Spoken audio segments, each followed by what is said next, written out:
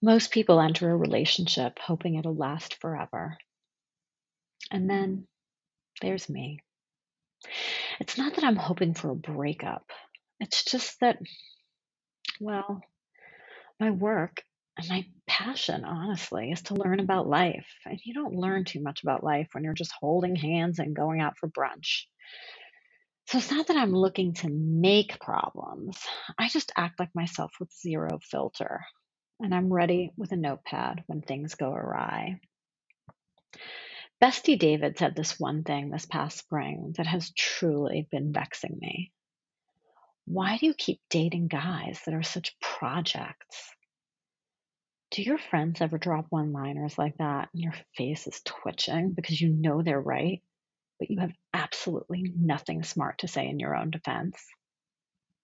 Yeah, I admit it. I'm a fixer. Obviously, I know intellectually it's not right to try to fix someone. That's codependence 101. But pro bono life coach is a natural modus operandi for me. I see someone with eczema, I have a diet for them. My friend drinks too much coffee, may I suggest ceremonial cacao? Anxiety, meditation, frustrated at work, here's what you're doing wrong and how we can get you on track. It works great when you're a magazine editor, but my husband used to call it my lectures. Let me know when your lecture is over. And the last guy would say, can you be my girlfriend, not my life coach today? So even though I knew it wasn't helpful, the pull was deeply embedded in my psyche. So I sat and sat and sat with this project quality of my last two relationships until I dug deep enough within my own layers to grab the root of my toxic impulse to fix. And wait for it. The roots lie in my childhood. Big surprise. Like, let's say you grew up with parents that were like totally into, I don't know, King Arthur's court.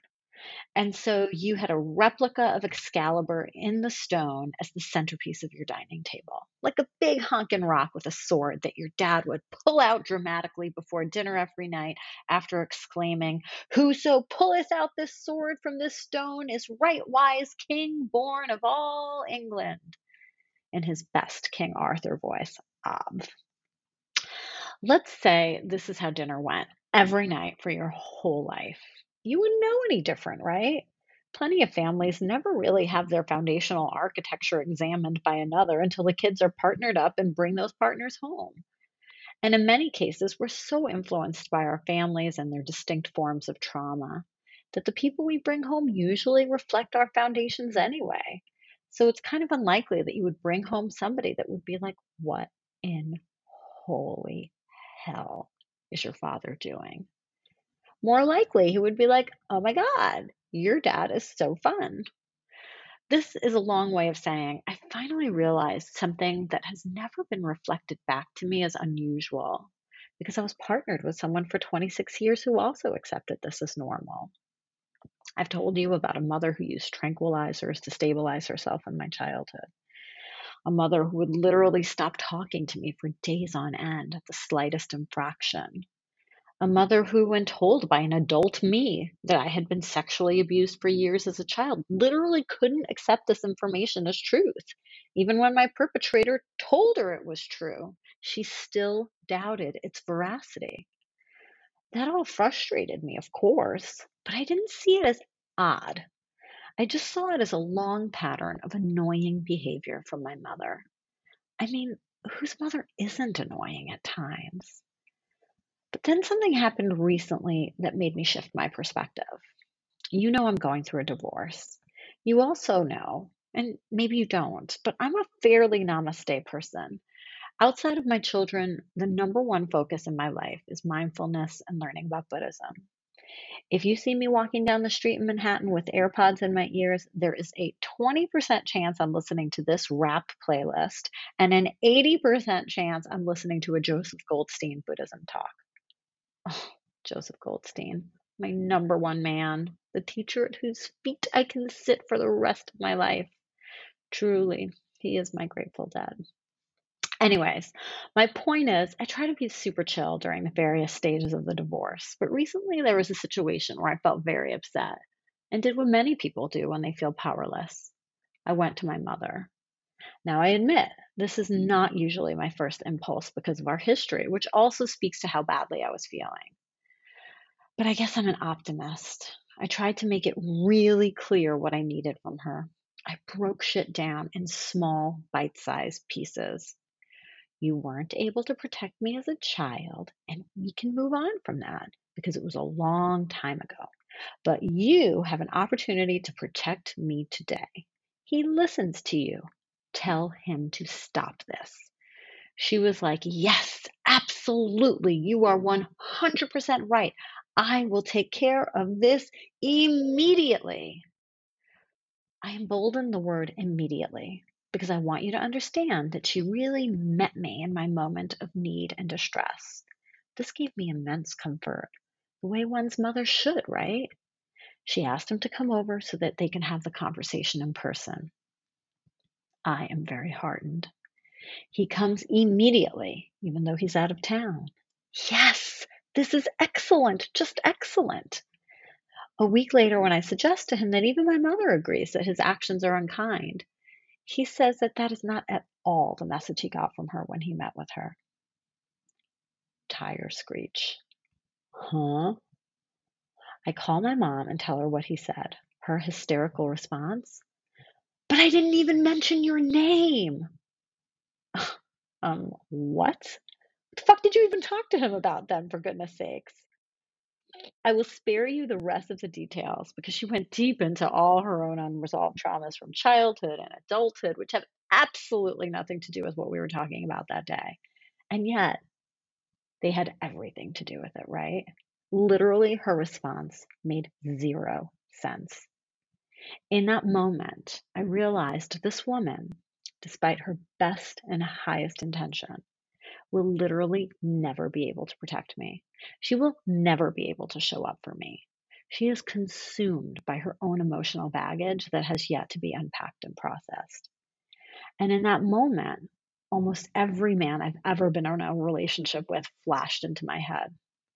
Every single one suffered from some level of untreated mental instability, depression, anxiety, bipolar, and I've spent the lion's share of my energy trying to fix them, make them happy, more highly functional in every part of their lives. The little Latusa within me has been trying to save my mother by projecting her onto my lovers so I could fix them and finally get my mother to protect me, to show up for me, only to keep being betrayed and banished over and over again by proxy. It's like Groundhog Day with different avatars of my, in most ways, lovely, but also mentally unwell mother. I had a much deeper layer of understanding after this most recent incident. I gave her a paint by numbers plan for how she can protect me. She failed. To understand she can't show up for me is very different than she won't show up for me. And to realize that as a 50-year-old woman, I'm still looking for my mommy or a man in my life to keep me safe speaks to my own level of emotional immaturity that I need to recognize and remediate. Note to self, focus on my own journey instead of trying to curate someone else's. And when I'm in fix it mode, it's a sign that I don't feel safe. That'll be my cue to focus on helping myself feel safe instead of trying to turn my partner into a bastion of strength and security. I only needed to experience like 5 fucking train wrecks to finally understand those tracks are faulty. And here's what else your Palatusa brought to the table that was utterly unhelpful. Because of my unmet need to have my mother show up for me, I would create false fires. These fake breakups that I wasn't conscious at the time were fake, but I realize now were totally cooked up drama intended to get my beloved to show up for me in the way my mother never did. I remember in the aftermath of one of these fake breakups, the bear said with the most stricken face I'd seen, I never would have thought you would leave me like that. Our relationship never recovered from that episode. I was creating instability for men who were already self medicating with weed or workaholism to create a sense of stability and calm for themselves. I need to forgive myself for that. Forgive myself for being so unconscious, for making vulnerable men feel even more tender and ungrounded because of my own vulnerability and ungroundedness that long predated our relationships. Right now, I'm sitting with healthy shame, to be honest. But part of my work, I suppose, is to sit in these hard feelings. So I hope I'll do better in the future. This is the knowing better part Maya Angelou talked about, with the doing better to follow, I hope. Oh, and I'm just realizing something that happened recently that speaks to how deep this goes in my psyche. As Kanye was having his most recent public breakdown, I was texting an acquaintance in the music industry daily. How can you make this stop? Can you contact him and help him? I was being totally serious. It was so difficult for me to sit on the sidelines of Kanye's emotional instability. My friend said something I didn't fully hear then because I was so deeply triggered. But now it's kind of blowing my mind. He said, "Tell me who you saved from themselves." Well, I can answer that now. Nobody. I have tried to save every single man I've been in a relationship with, but I have saved all of no one. But now I can try once and for all to save myself. And then, maybe then, holding hands and going to brunch with my beloved will be enough. TBD. TBD.